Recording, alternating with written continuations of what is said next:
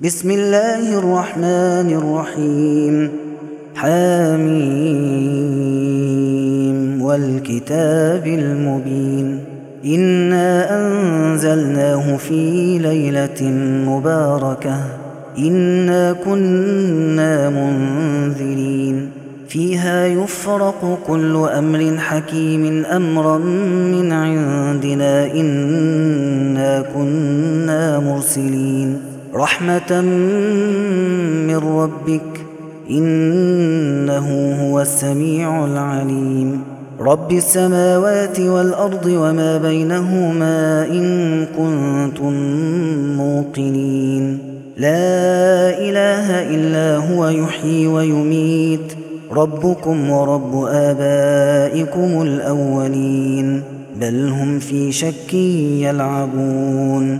فارتقب يوم تأتي السماء بدخان مبين يغشى الناس هذا عذاب أليم ربنا اكشف عنا العذاب إنا مؤمنون.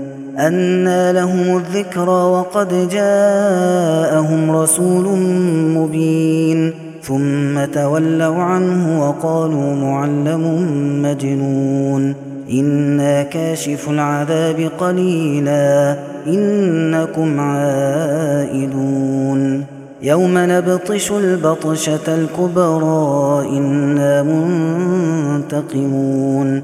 ولقد فتنا قبلهم قوم فرعون وجاءهم رسول كريم أن أدوا إلي عباد الله إني لكم رسول أمين وألا تعلوا على الله إني آتيكم بسلطان مبين وإني عذت بربي وربكم أن ترجمون وإن لم تؤمنوا لي فاعتزلون. فدعا ربه أن هؤلاء قوم مجرمون فأسر بعبادي ليلا إنكم متبعون واترك البحر رهوا إنهم جند مغرقون. كم تركوا من جنات وعيون وزروع ومقام كريم ونعمة كانوا فيها فاكهين كذلك وأورثناها قوما آخرين فما بكت عليهم السماء والأرض وما كانوا منظرين. ولقد نجينا بني إسرائيل من العذاب المهين من فرعون إنه كان عاليا من المسرفين ولقد اخترناهم على علم على العالمين وآتيناهم من الآيات ما فيه بلاء مبين.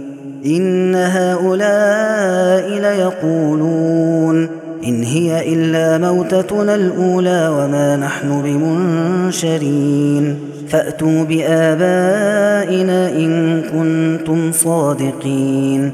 أهم خير أم قوم تبع والذين من قبلهم أهلكناهم إنهم كانوا مجرمين.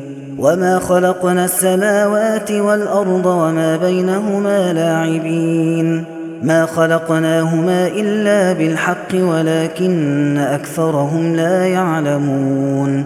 إن يوم الفصل ميقاتهم أجمعين يوم لا يغني مولا عن مولا شيئا ولا هم ينصرون إلا من رحم الله إنه هو العزيز الرحيم. إن شجرة الزقوم طعام الأثيم كالمهل يغلي في البطون كغلي الحميم خذوه فاعتلوه إلى سواء الجحيم ثم صبوا فوق رأسه من عذاب الحميم ذق إنك أنت العزيز الكريم. إن هذا ما كنتم به تمترون. إن المتقين في مقام أمين في جنات وعيون يلبسون من سندس واستبرق يلبسون من سندس وإستبرق متقابلين كذلك وزوجناهم بحور عين يدعون فيها بكل فاكهة آمنين لا يذوقون فيها الموت إلا الموتة الأولى ووقاهم عذاب الجحيم فضلا من ربك ذلك هو الفوز العظيم فإنما يسرناه بلسانك لعلهم يتذكرون فارتقب إنهم مرتقبون